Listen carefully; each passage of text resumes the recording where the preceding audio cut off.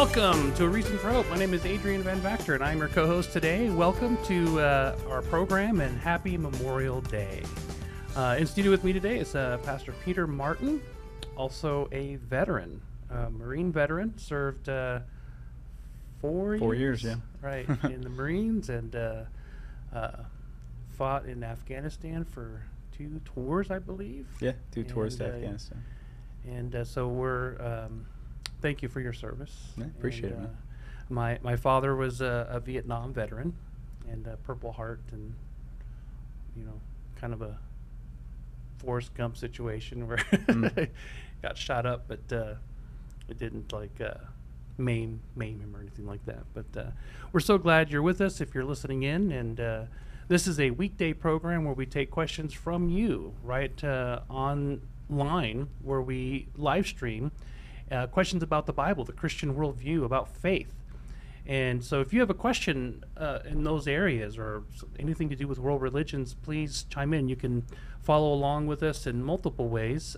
You can follow us on, of course, Facebook, where we live stream. If you go to our Facebook page at facebook.com/@CCF please be sure to like our fan page, and you can just in the comment section during the broadcast ask questions pertaining to any specific passage, or like I said, pertaining to faith, God's existence, the historicity of the Bible, and so much more. You can also follow us along with the program on YouTube. I've got the dumb today. I cannot brain. Sorry. And I've been ill for a couple of weeks, and I'm just now kind of getting back into tune. But follow us on YouTube. Our YouTube handle is A Reason for Hope 546, and if you do, be sure to subscribe, hit that notification bell so that you know when we're live with this program. Again, every weekday, 5 to 6 p.m. You can chime in on YouTube, Facebook. You also can watch the program post after the fact on Rumble. We're uploading them there, but we're not live streaming there quite yet. So be sure to follow us on Rumble so we can grow our audience there. And for those who do not really care for social media platforms and just want to watch the program and interact and ask questions in another way, go to our website, calvarychristianfellowship.com. Go to the Watch Live in our navigation, and that'll take you to the live stream, as well as all of our services, weekends and weeknight services, where you can not only watch live, but you can ask questions, you can make prayer requests, and so on. So we'd encourage you to do that. And finally, download our app. We have an app, which is pretty cool. The app has a nifty little Bible in it, and you can take notes, you can join chat groups, you can stay with current events. And this app can be downloaded, of course, at the iTunes and Google Play Store. So please be sure to do that if you want to get more engaged with our community of believers here in Tucson, Arizona. We also live stream our services to all Fire, Amazon products, and Roku. So if you want to add our channel and you have one of those products, feel free to do so. And you can watch our services. We have services, 3 services on Sundays, and a Wednesday night service that you can tune in on. So we'd encourage you to do that. If you want to ask a question in this program a little bit more discreetly, you may do so by just emailing us at questionsforhope@gmail.com. That's all letters, no numbers, questionsforhope@gmail.com for those of you listening in on the radio. And finally, I'd encourage you to follow our pastor, our senior pastor, Scott Richards, on Twitter. His Twitter handle is @ScottR4H. With that said, Peter, would you pray for our time? Yeah, absolutely. Well, Father, we love you and we're grateful for you. I thank you that we have the opportunity to get into your word, to study it, to view it in a way that we can hopefully understand you a little bit better, to be able to defend our faith to others in a more clear and concise way. I pray that you would allow us to speak in a way that honors and glorifies you, God. And we do pray for Memorial Day. I'm thankful for those who live in the United States, that we would be more thankful for the freedom that we enjoy, and thankful to those people who have fought for the freedom that we have. And in your name, amen. Amen. So we have another, on Mondays, we've been doing sort of a character analysis of individuals who have helped shaped the modern Western world, not the Western world in general, but what we would say today, the modern West. Is that?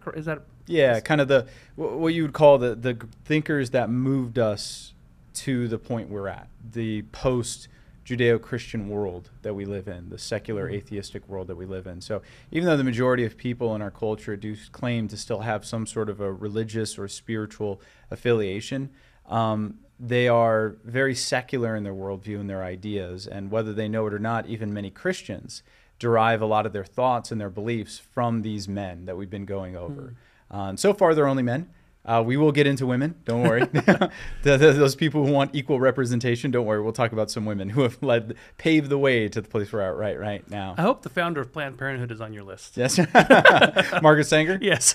We'll mention her briefly, but she didn't really come up with any really new ideas. She just kind of followed the eugenics beliefs that were alive and well around her time. But we'll talk more about why eugenics exists. So last week, me and Dave talked about Charles Darwin, who actually, from his ideas, is where eugenics came from.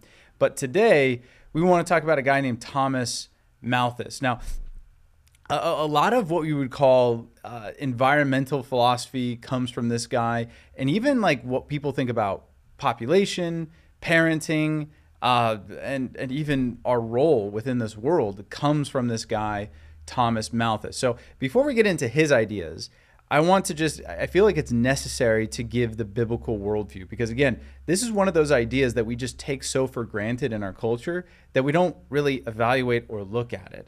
So from the Bible, how does the Bible view humanity?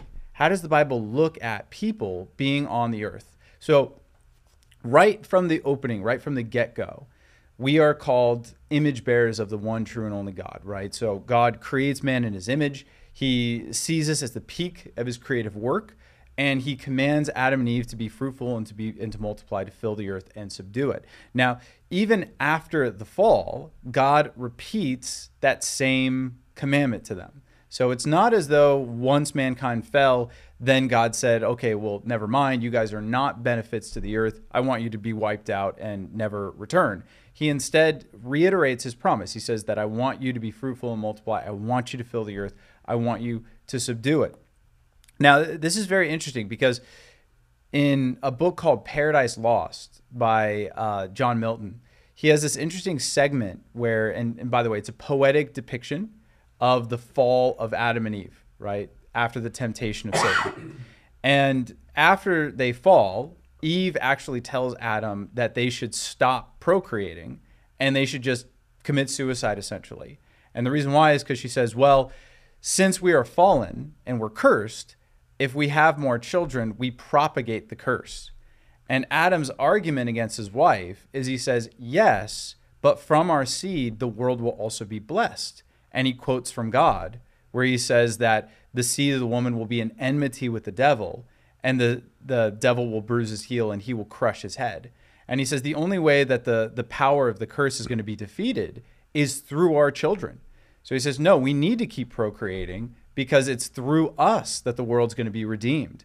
And even after Jesus comes, right, which is the promised Messiah, even after that moment, you see various promises and ideas throughout the New Testament that encourage people to procreate. And the idea is always that now that the seed of the Messiah has come, we can actually know God and be a part of the work that he's doing in redeeming the earth. So one of the main passages that illustrates this actually pretty well is Romans chapter 8, where Paul talks about the creation literally standing on tiptoe, waiting for the revelation of the sons of God to be made, that they also may be redeemed. In other words, the creation itself is going to be redeemed, but it's going to be redeemed after the general resurrection. So after the people of God, the faithful to God, are brought back in our physical resurrected bodies, the created order will follow after, because God's plan has not changed. He has always wanted mankind to fill his creation and to subdue it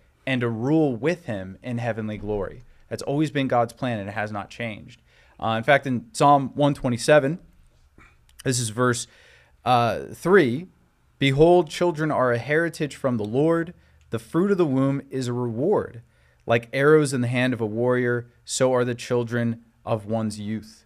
And in Malachi chapter 2, God talks about the beauty of marriage. And he says, for why does he make the two one? That they may have godly offspring. So you have passage after passage after passage that shows that the great consolation and beauty of the human life is ideally that we might be able to join together with another human being in the bonds of marriage that perfectly replicates the unity of God that he has with his own people, and that through that unity we would be able to create in our image, bearing children and raising those children in a way in which they can know God. They're best prepared to know God and to serve God, right? That is the sounding drum of the Bible. You cannot come away from reading the Bible and think that humanity is bad, or that God doesn't like people, or that God doesn't want or desire for his people to procreate, for us to actually marry and to have children, right? There's no negative passage in the Bible about that. So how is it that many Christians no longer think that it's important to have kids, right? In fact, of all the Western countries, which the predominant religion in Western countries is still Christianity, only Israel is above replacement rates.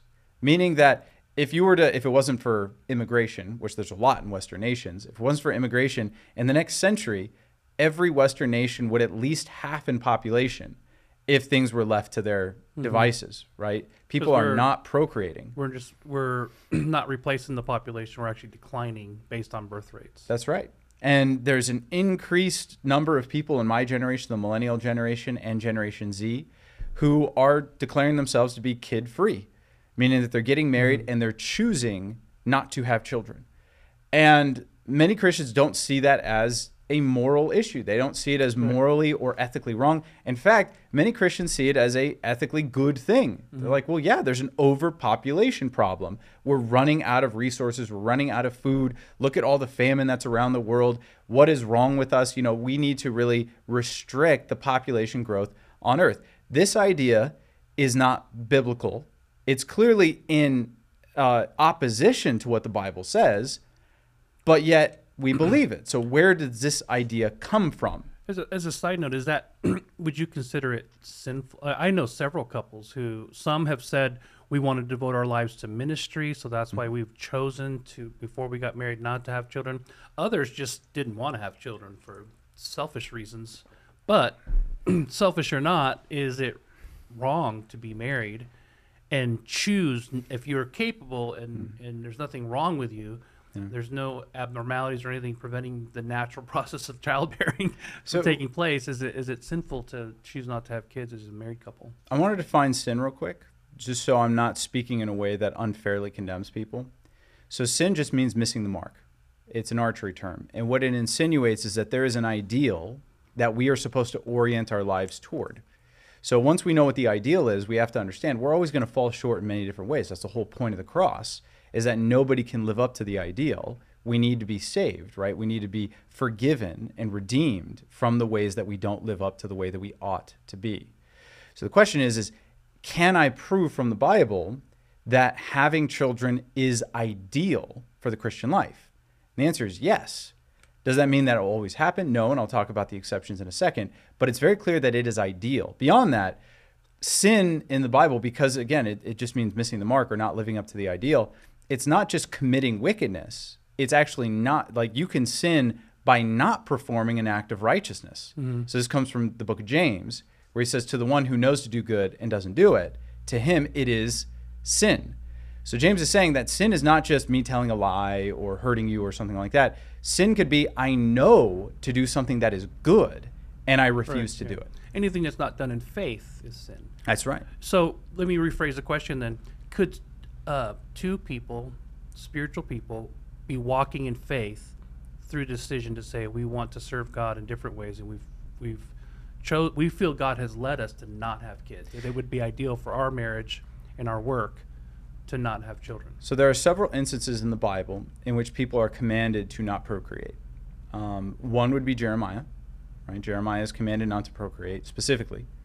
And the other is in 1 Corinthians chapter 7, where Paul himself says that he is celibate, right? He is not going to have kids. And he encourages many in Corinth to not have kids as well. Now, what are the parallels between those two passages? Because those are the only two in the entire Bible where people are directly commanded not to procreate or discouraged from doing so. Well, they're actually the same problem. In both Jeremiah and Corinthians, what's happening is heavy persecution is on the rise, in those places, specifically towards the faithful in God. And if procreation happens, if they're able to grow their families, they will endure undue burdens of loss, persecution, and even hopelessness and despair as a result of having kids. Even Jesus in Matthew 24, he says, "Woe to you who are pregnant and nursing babes at the time of the great tribulation." So if you're in a situation, in other words, where there is heavy persecution, right? You're being hunted down, literally hunted down, and people are trying to kill you. Having kids is not going to be good. It's actually going to be a detriment to you being able to be faithful to God. But in these cases, it was like, for example, in Corinthians, he was suggesting to remain single, not be married and not have children. That's right. Which perhaps was not a conceivable option in the first century. Well, yeah, before birth control and things like that, it would have been pretty, unless you were going to be celibate, which in 1 Corinthians 7, Paul actually forbids. Celibacy within marriage is considered bad by Paul within 1 Corinthians 7. So because the lack of birth control, Paul would just say, hey, just remain single. But the idea is pretty clear in 1 Corinthians 7, because of the present distress. That's what he says in the chapter. Because persecution is happening, because Christians are being hunted down, it's not good for you to have kids. I mean, look at Paul's life. How would that guy have been a good father? He was in and out of prison every other day. You know, he was being beaten. You know, he would have been a terrible father. His kids would have not had a father, basically. And he also used the example of you'll be more concerned with how to please your spouse and vice versa, and that'll distract you. Which, again, is good advice for a persecuted existence, right? So, I mean, I think about it all the time. You know, even when I was in the military, I thank God that I wasn't in the military when I was married, because I saw what a burden it was on the guys that I was serving with. You know, you'd be in country and you'd be fighting for your life, and at home, your wife is without you. You know, you're missing your kids' birthdays. What happens if your wife gets sick? What happens if something happens to her? You can't protect her, you can't defend her, you can't provide for her. That's a burden. That's a huge burden for someone to go through when their life is on the line. And Paul is saying, yeah, it's right for you as a husband to put the needs of your wife before your own and to put her first, right? To serve God by serving her. But if you're in a persecuted situation, that's not good, right? It's hard for you to do that. It's better to just be single and have your eyes on the prize. So there are Christians who are called to persecuted realms of ministry, right? To be a missionary in an area like China or the Middle East or Africa, in which they're going to be in constant turmoil, fear for their lives, right? They might be risking going to prison at various times. And yeah, procreation for them might not be a great idea. It doesn't mean they can't do it. There are some Christians who do. But you could make an argument for that. You could say, yeah, I'm going to a persecuted area. It's like a Paul in 1 Corinthians 7 situation, or it's like a Jeremiah in Jerusalem situation. Absolutely. What I don't follow is, well, I just want to serve more at my church, so I can't have kids. Well, no. Our first and foremost calling as Christians are to the roles that God has assigned to us, right? If Paul says it's in 1 Corinthians 9, if I'm neglecting the relationships that God has placed in front of me, then I am not running the race. I will be disqualified. That's the language that he uses. He also says in 1 Timothy chapter 5 that if I neglect those of my own household, I've denied the faith. I'm worse than a non-believer, right? So my family roles are actually what's most important. If I neglect them for the sake of quote unquote ministry, I am not actually serving God. I'm serving what I want to do, right? My role is to be a husband and a father first. If my ministry is precluding me from doing that, I can't tell myself at night, well, look how many people I'm leading to God. Clearly I'm doing the right thing. And all the while, my kids and my wife resent me, and I don't have a relationship with any of them. Right? That's just not true. So, I remember reading some of those old missionary stories of, you know, the husband being gone for years at a time and getting a letter that one of his children had died, and just stayed out there and sort of the arrangement they had made. Yep. I've never understood that. Yeah, no, it doesn't. Again, that doesn't really jive well with what we see in Scripture, right? Again, if you have kids, that is to be your priority. And that's what Paul means in 1 Corinthians 7. He's like, man, if that's your priority and you're in a persecuted environment, that's not good, right? That's going to be detrimental to you. But he also tells people who are married, don't seek to be loosed. In other words, if you already have that burden, don't say like, well, I don't want this anymore. I'm going to divorce my wife and abandon my kids because it's tough. He's like, no, you got to hold fast to the vows that you made. You need to be there for your kids. But again, you would never from the Bible generally get the idea that having kids or getting married is unideal, right? And we certainly, at least in the West, do not live in a situation where we are under horrible persecution and distress to the point where we're worried about our children's very lives. Right. I mean, you could say that figuratively speaking, but it's the cultural war that we're talking about. Right. And in our case, it seems that having more children would be a benefit to the future of our place in the world. And yeah, I mean, when you look at the early church, they were in a far worse situation than we are in when it comes to persecution and hatred from the world, and yet they procreated a lot. And a lot of how they grew was through these family units, dividing and conquering, right? So they grew up. So the church was growing in two ways. It was through evangelism and procreation. That's how the church was growing. And I can make the argument, by the way, that a lot of parents are failing in this calling, because with how many people we're bringing in through evangelism, we're losing through deconversion of kids who grow up to see hypocrisy within the church and leave it. So we're not doing a very good job of keeping kids within the bonds of the church, which is not great. But that's kind of a discussion for another time. Now again, like, where does this idea come? If it doesn't come from the church, it doesn't come from the Bible, where does it come from? Well, it really comes from one guy, right? His name was Thomas Malthus, and he wrote a really interesting book, the late 1700s, and it was called An Essay on the Principle of Population. So he was a bit of an economist, a bit of a sociologist, really, really bright guy. But he had a very interesting theory within the book, and it caught like wildfire. And it really spoke to the Western decadent mindset, and I'll explain why in a second. So this is a quote from his book where I think he really sums up his thesis pretty well. He says, "The power of population is so superior to the power in the earth to produce subsistence for man that premature death must in some shape or other visit the human race. The vices of mankind are active and able ministers of depopulation. They are the precursors in the great army of destruction and often finish the dreadful work themselves. But should they fail in this war of extermination, sickly seasons, epidemics, pestilence, and plague advance in a terrific array and sweep off their thousands and 10,000s. Should success still be incomplete," by the way, what's success in this scenario? Depopulation, right? Killing enough people so that we don't overpopulate the earth, okay? Should success be incomplete, gigantic inevitable famine stalks in the rear and with one mighty blow levels the population with the food of the world.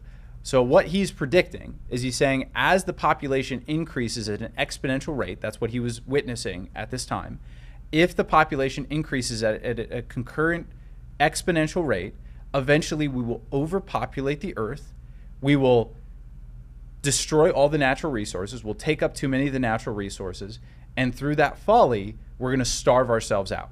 Now, his theory was modified to a certain extent in the 1900s by people who started predicting that not only will it cause famine and plague for humanity, but it will actually, our population problem mixed with the Industrial Revolution will cause global warming and a destruction of the earth from that angle as well. So you see this apocalyptic imagery that if we continue to procreate as humans, not only is it not good for you to procreate, it's bad. You're doing something evil if you procreate, because you are bringing us closer and closer to the brink of destruction, right? That's what he's predicting in this passage. Now, for the next couple hundred years, many people were disciples of Malthus, right? They were preaching this gospel of Malthus throughout the world. Darwin was one of them, by the way. Darwin absolutely believed this. Not only did Darwin believe it, Marx believed it for sure, and his disciples all believed it. Mao Zedong believed it, Joseph Stalin believed it, Fidel Castro believed it, right? Wow. All these socialistic people absolutely believe what Thomas Malthus is saying here. And they're trying to undo it, right? This is why the communist regimes throughout the 1900s didn't fear massively depopulating their countries, right? Whenever a communist regime takes over, they immediately start culling the population. And some of them don't stop, right? Good example would be China. To this day, has it was the one-child policy. Now it's the two-child policy because it wasn't working out too hot for them. We'll see how the two-child policy works out for them. But this fear, they're not shy about it. They will say, this is the only way we stop overpopulation within our country, within our culture. We have to cull the population. We have to get rid of the population. Otherwise, we're going to overtax our natural resources and die out from that direction. They're very, very scared of this, and it all comes from this guy, Thomas Malthus. Now, why does this theory appeal so much to the Western mindset, right? Why didn't it take off in Africa? Why didn't it take off in the Middle East? Why not in places that are more impoverished within Asia? Why in these very particular industrialized societies? Well, Malthus gives a really, really bad argument as to why the population in Europe at the time he was writing it was starting to stagnate. Because a big antagonistic approach to his writings, people were saying, well, okay, Malthus, well, if what you're saying is as our prosperity increases, we're going to keep populating at an exponential rate and we're going to depopulate the earth. If that's true, why is it that Europe's population increase is slowing down to a great extent? Now, what he says, he gives a really lame answer, but essentially what he says is, well, it's really tough to have kids in our culture, right? We just have these property taxes and we have these like really, and he goes, it's really boring part of the book. He goes through all the taxation and all the different political legislation that is going on in his time. He's like, it's just too hard to have kids. And that's why people aren't having kids. And he's just wrong. He's just wrong. The reason why population slows in Western civilizations and the reason why this particular theory really appeals to us is because having a kid is always a form of sacrifice. It's always a form of sacrifice. It always has been. However, when you are in an impoverished situation, if you're in a tribal community, that is not only a important sacrifice, it's a necessary sacrifice. If you do not have kids, you will die, right? They are, the funny statement, they're the poor man's welfare. Not the poor man's welfare, the poor man's Social Security. It's like your kids will one day take care of you. Your kids will carry on your progeny. Your kids will inherit your land. Your kids are going to help you on the farm, right? If you do not have kids, enemies will wipe you out. You will not be able to produce enough food, and you're definitely not going to be able to live through old age because as your body deteriorates, someone has to take care of you, and there is no welfare program or Social Security to do it. Right. You need kids. So again, it's not just that would be great if we had some kids and honey, let's try for 2 because I always wanted even numbers. No, it's like either we have kids or we are going to have an early death, right? We're not going to make it. So actually, when you look at the population of the earth, the more impoverished an area of the world is, the faster its population is increasing, right? So where is the population increasing the most? It's not Europe, it's India. It's weird places in Africa. It's the Middle East, right? That's the places that are growing in population, and those are the places that are sending immigrants out into the Western nations. And it's because they need to have kids. There's no option. They have to do it. Western civilization, because we don't need to have kids, we realize that this sacrifice that you have to take on is not necessary anymore. So why would I? I have too many conveniences and there's way too many conveniences. There's way too many comforts, and it's way too inconvenient to have a child and to have it suck away a lot of my resources. I can't go on as many vacations. I have to get rid of some of my luxuries. It may change the kind of vehicle I have to drive. It may change the groceries. Right? There are all these, and just the physical burden of having kids, right? If you don't need to do it, you stop doing it. That's the whole point. His philosophy feeds the ego of Western civilization who already doesn't want to have kids, who already doesn't want the inconvenience of having to settle down, of having to get married, of having to procreate with just one person and make a relationship work and raise those kids in a particular way and sacrifice time, effort, and from the body, right? That's something that just doesn't appeal to us, right? It's not something that we want to do. And so wouldn't it be great if there was a theory out there that justified my laziness, right? It's not my laziness. It's not my unwillingness to sacrifice. You see, I'm saving the planet by not having kids. I'm vying for a force for good. I'm doing something good, right? And if you listen to people who are child-free, you'll never hear them say, yeah, we're just lazy. That's it. We're just lazy. We don't want to do it. We know it's wicked, but I don't care. It's always, we're doing something good. Right? Yeah. It's not bad that we're doing this. This is actually good. The world is being overpopulated. We don't have the resources. So it's actually, I'm taking How dare you have children? Right. To the point where now that rather than trying to justify themselves, they're actually accusing the child makers. That's right. Absolutely. How could you be so selfish and bring children into this world? How could you do that? That's right. I've heard those comments. No, absolutely. Crazy. Absolutely. You're taking away the resources. You're doing something bad, right? It's all over. I mean, in fact, when Roe versus Wade was overturned last year, I remember the hue and outcry was mainly like, well, what are we going to do with all these extra kids? There's too many kids being born. What are we going to do with all these extra kids? God forbid that we have extra kids running around. We need to just kill them so that way we're not going to have any problems. And in another part of the book, he actually argues that it's good that some cultures leave their infants out to die. That's a crazy statement. Now, I was telling you before the show, the interesting thing about Malthus is that he was in a Christian world, though. So the main philosophy of the day was Christian. And so he's able to call out, he's like, that's wrong, we shouldn't do that.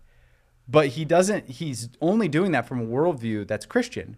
Once you remove Christianity from his worldview, why wouldn't you kill kids to preserve the race as a whole, right? Why is that a bad thing? He didn't foresee that to be the case, but he was sorely mistaken and wrong. He didn't think his theory would be taken to the levels that it's been taken today, where people are actively arguing that abortion is a net good for our world because it's keeping the population down, right?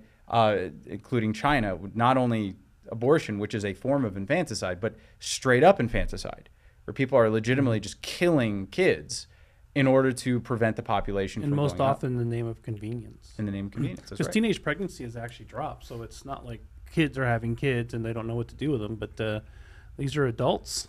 That's right. That's right. So it's a really interesting thing to study. I mean, there's much more that we could say on it. I just want people to be challenged to see, again, the ideal of our lives is to get married and to have children. Now, not everyone's going to live in that ideal. There are reasons why you might not be able to. But I've always, and I was talking to my wife about it just a little bit ago. I mean, it's funny how Christians today actively discourage marriage, like in youth ministries and stuff. Just be happy in your singleness. Just be content in your singleness. Don't worry about. Look, I am all for you being content in your singleness, right?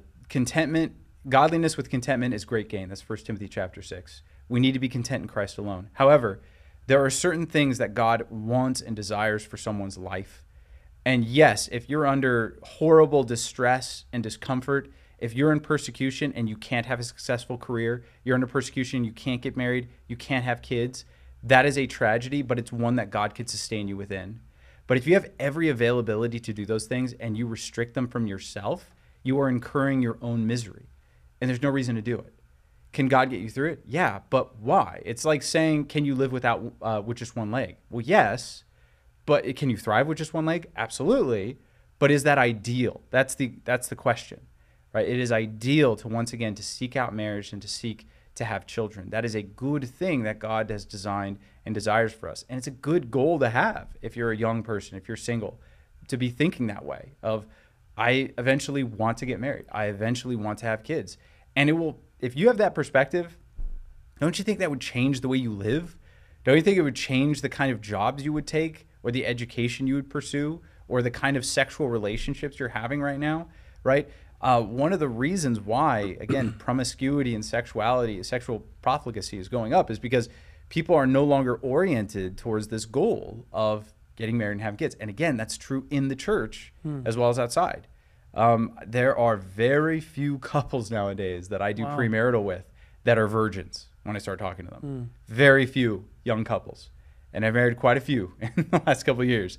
Very, very few of them have actually, not just virgins with one another, but virgins outside of that current relationship. Very rare.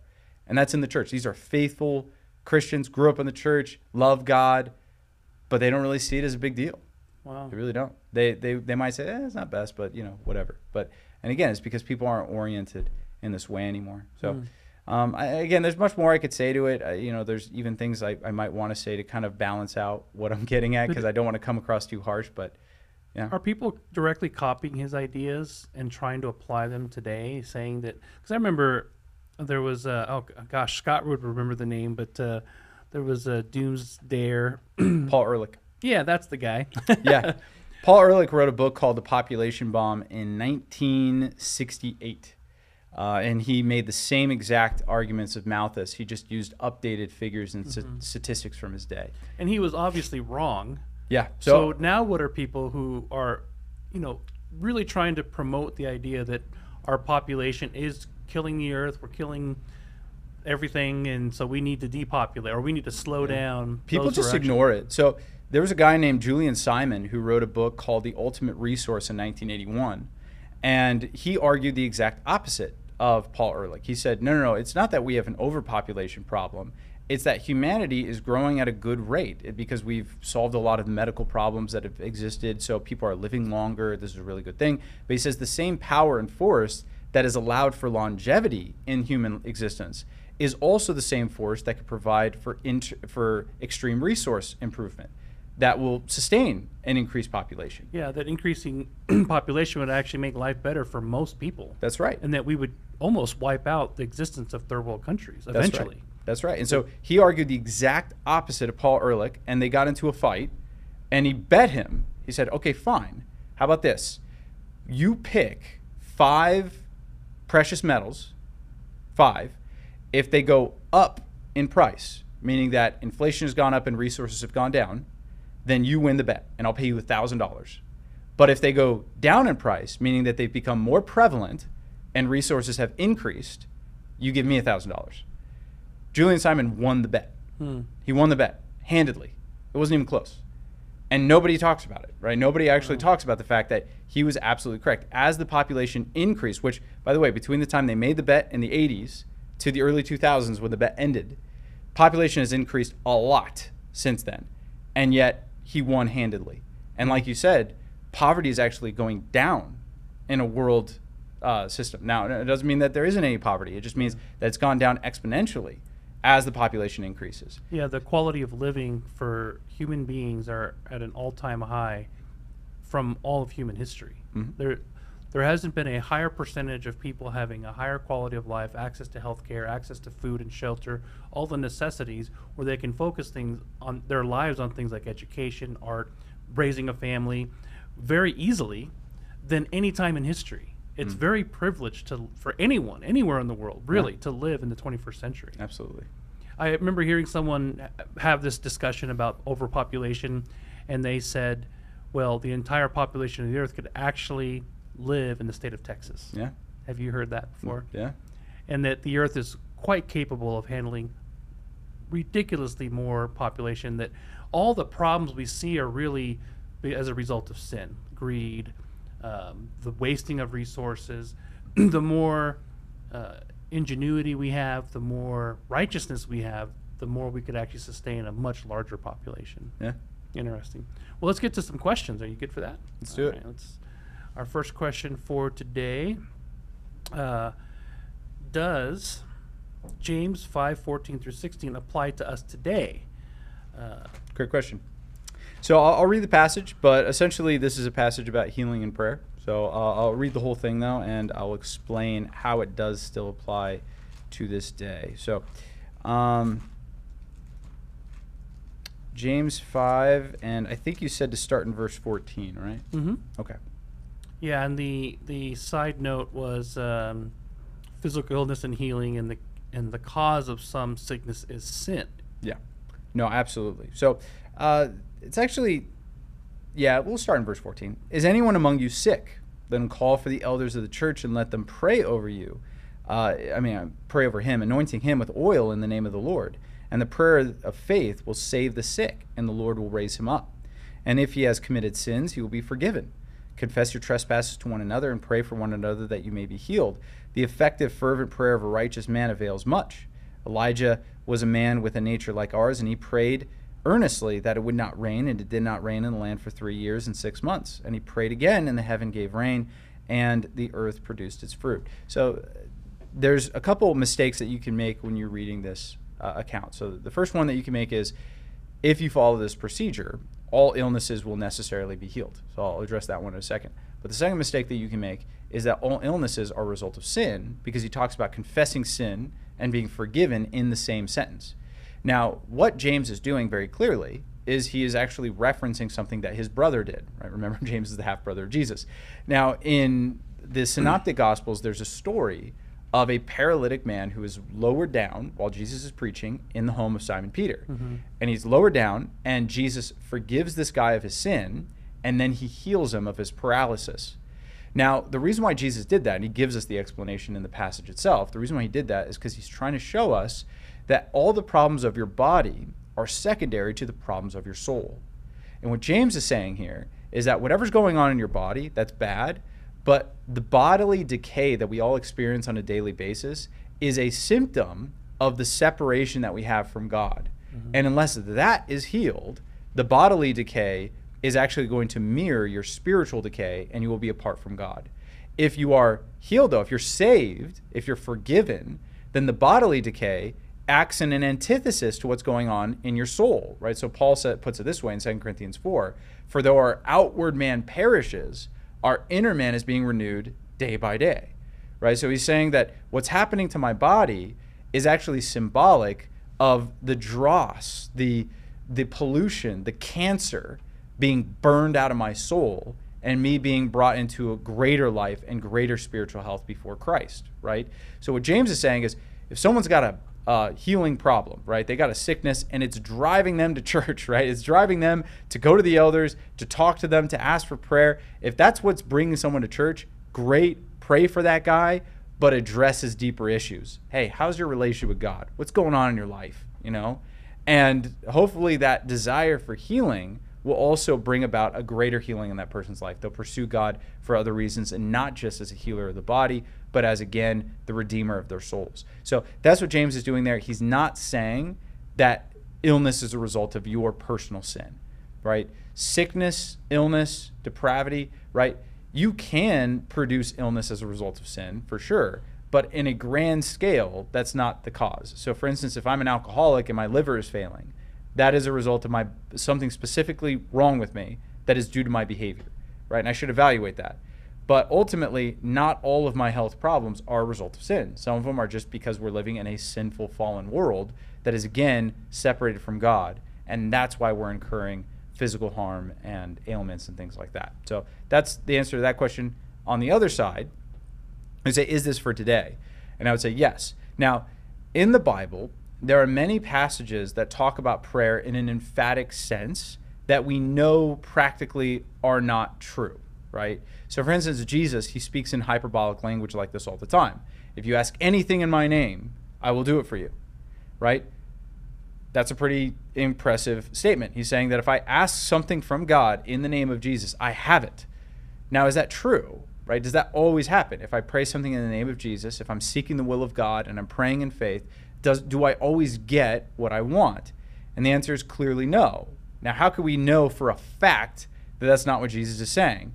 Well, was there an instance in which Jesus prayed something from the heart, a sincere desire that he had, and the answer from his Father was no?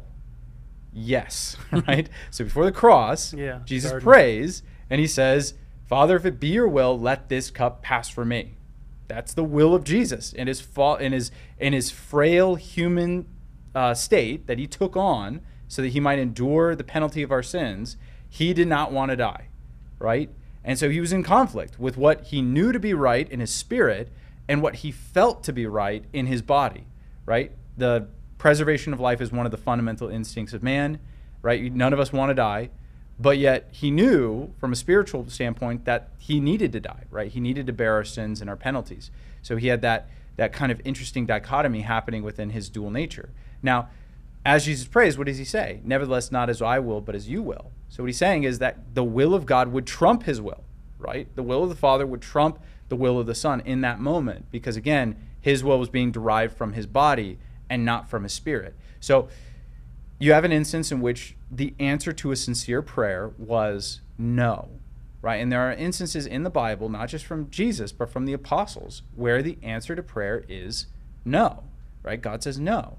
So does that invalidate Jesus? And the answer to that question is no, right?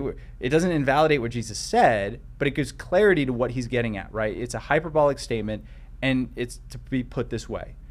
The answer to every prayer will not be yes. However, the only way to get a yes from God is to pray, right? So you're not going to get an answer to prayer without praying.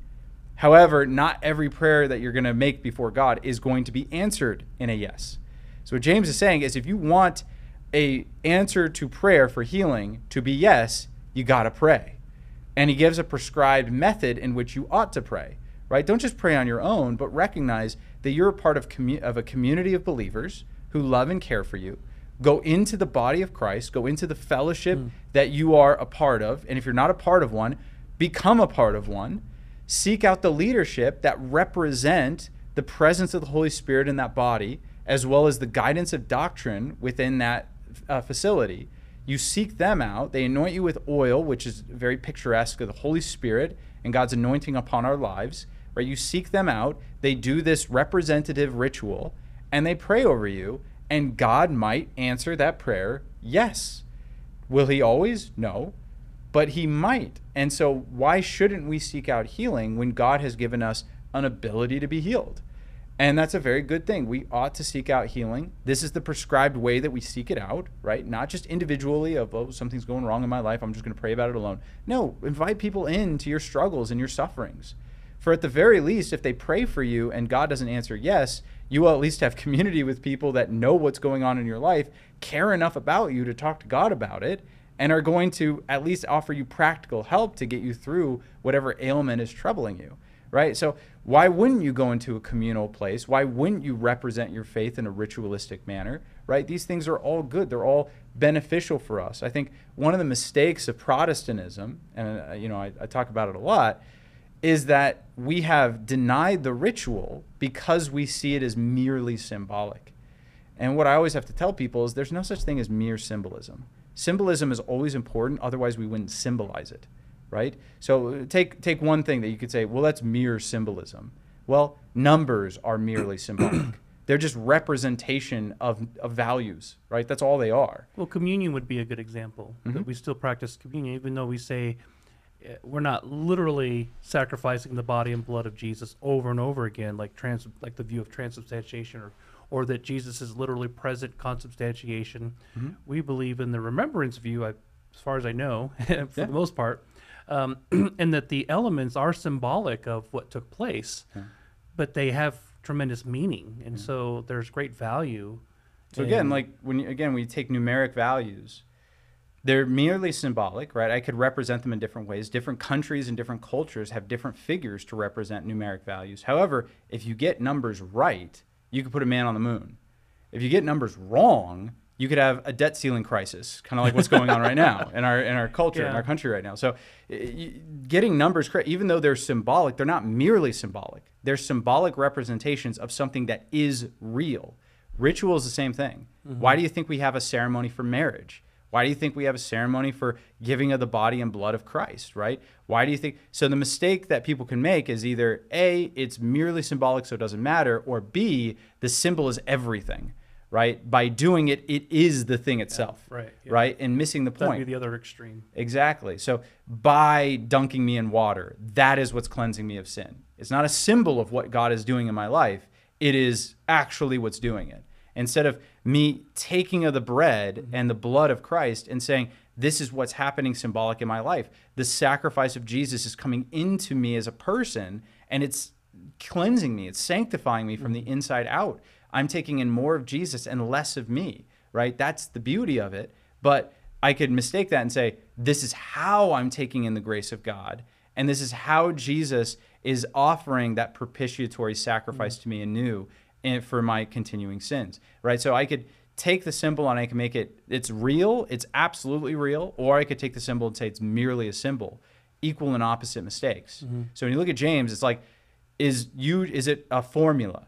You go up to the elders, they anoint you with oil, they pray for you, and that is the way that you will be healed. Well, no, it's representative of what's healing us as Christians, right? It's representative of the anointing of the Holy Spirit within my life that's unifying me to Christ and cleansing me from my sin.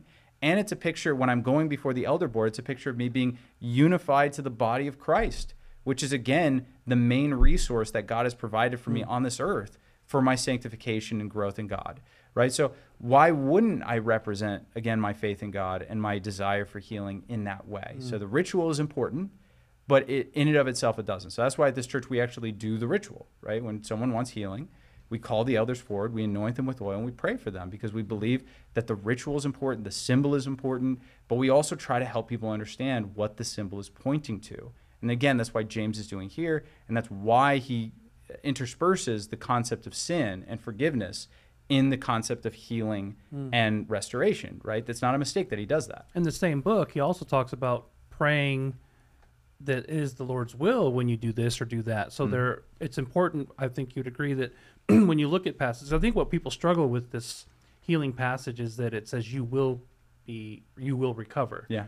And the idea is that it seems so dogmatically like this will happen. Right. And when it doesn't happen, well, where did it go wrong? Right. And you have the extreme view that it's a guarantee. Those like in the Word of Faith, the healing ministries, well, there must have been something wrong with your faith, or perhaps you didn't get the right kind of oil, or it's a formula, and they're trying to apply the formula, and when it doesn't work, something's wrong. You can't blame the minister, but something fell apart somewhere. But they're not looking at the whole of Scripture to make sense of the whole Christian worldview, as opposed to just extrapolating one passage and seeing, oh, well, it says you will recover, so why am I not recovering? What's going on? And I can see how people struggle with that.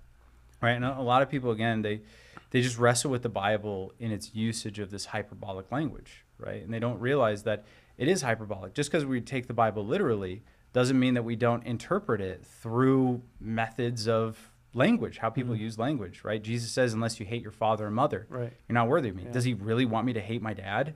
Right? No, obviously not. He's using a statement of extreme for emphasis' sake, Right. to show that your love for God should be so immense that it in comparison for your love for your parents, it ought to seem as hate. Right, absolutely. And same thing here. It's like, why is James using these emphatic statements? It's because the power of God is emphatic, right? The ability to heal is amazing. It's incredible. And I ought to go to God in faith, knowing that he can heal my body if it is his will, but it might not be his will, right? And that's why you say James follows it up later.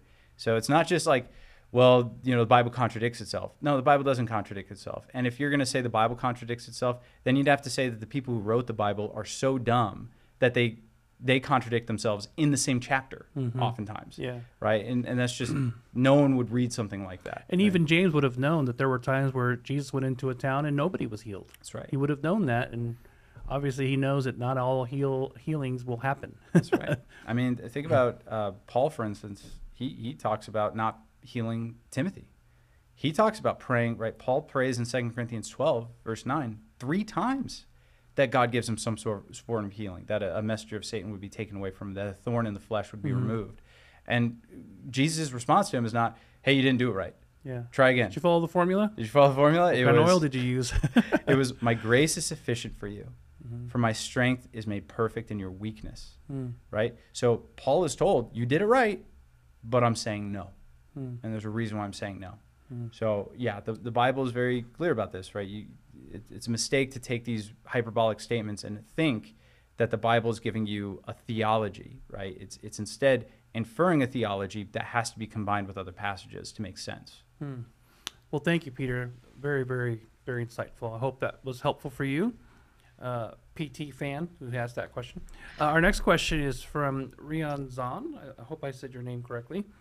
If I have the tongues of angels, ?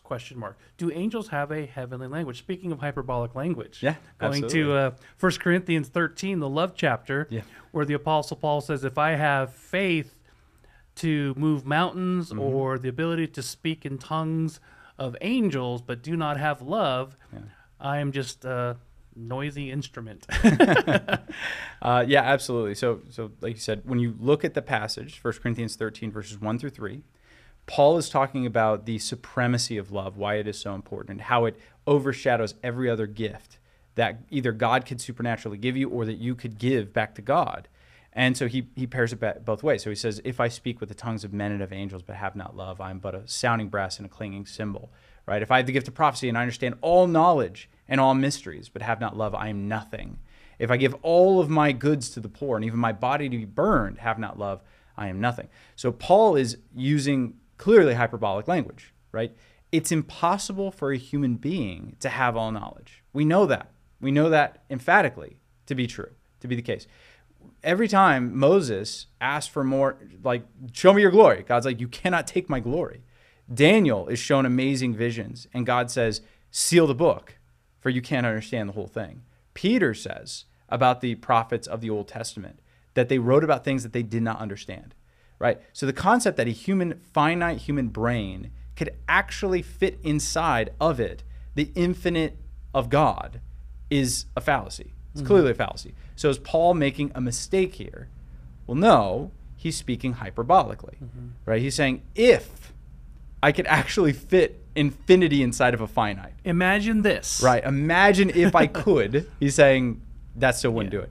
Now, is he speaking hyperbolically about the tongues? Why wouldn't he? Why not? Because all the other analogies that he gives are hyperbolic, clearly and We don't obviously. have any records of him actually moving mountains. Right. And he didn't give his body to be burned. Right. He gave his body, but not to be burned. Had to be burned, and I don't know how that would benefit the poor either. But but that's the idea. Hyperbolic. Like, I'm willing to give you everything, including even my body. Now, that's not to say that angels do not have their own language, but this is all speculation. We have no way of really knowing. And we have no way of knowing if we could even speak in the language, if it would even be intelligible. Because remember, we have to speak using auditory. We language. vibrate air. Right. That ears can attenuate and understand. When you have an incorporeal being that does not have a physical body, can manifest physically by God's will and decree, but in their nature are incorporeal, then they don't make sounds. Exactly. If they communicate, it's on a whole nother plane. It's going to be in a way that we don't even understand, right? It might be direct communication. They might be able to share thoughts directly without having to use an intermediary of language, which is pretty hardcore and beyond our comprehension. But that's very plausible for them. So what Paul's saying, using hyperbolic language, is even if I could speak as angels do, if I don't have love, I'm nothing. Now, why is that important? Some people in more Pentecostal circles, they say that the gift of tongues is unintelligible to human beings because they're speaking in an angelic language. The problem is that there's no evidence for that within the scriptures. Every time the word tongue that we translate tongue right now is literally the word for language. That's what it means. And a language is intelligible. In the same chapter, Paul talks about musical instruments and how if you don't resonate them at the right frequency, it doesn't sound like music or harmony. It just sounds like noise, right? So obviously he's saying that the human throat, the human vocal cords can resonate sounds, but if they're not, this is what my son's doing right now. He's just babbling. It's nonsense, right? It's not the gift of tongues. He can't speak intelligently yet. So whatever the gift of tongues is and how it manifests, it must be done in an intelligible manner because it's with that intent. And that's how we see it utilized effectively in the book of Acts. At Pentecost, they're speaking in intelligible languages that people are understanding of, right? So that's how tongues is going to manifest. It's not going to be unintelligible. Well, thank you for that question. And if we didn't get to your question today, we'll get to it tomorrow. Thanks for tuning in with us tomorrow. Same place, same time. God bless you. You've been listening to A Reason for Hope. Thank you again for joining us as we continue our journey through God's Word, one question of the heart at a time. Until we meet again, we would love to connect with you. You can text or email your questions to questionsforhope@gmail.com. You can also find out more about our ministry at calvarychristianfellowship.com. And be sure to join us next time on A Reason for Hope. A Reason for Hope is an outreach ministry of Calvary Christian Fellowship in Tucson, Arizona.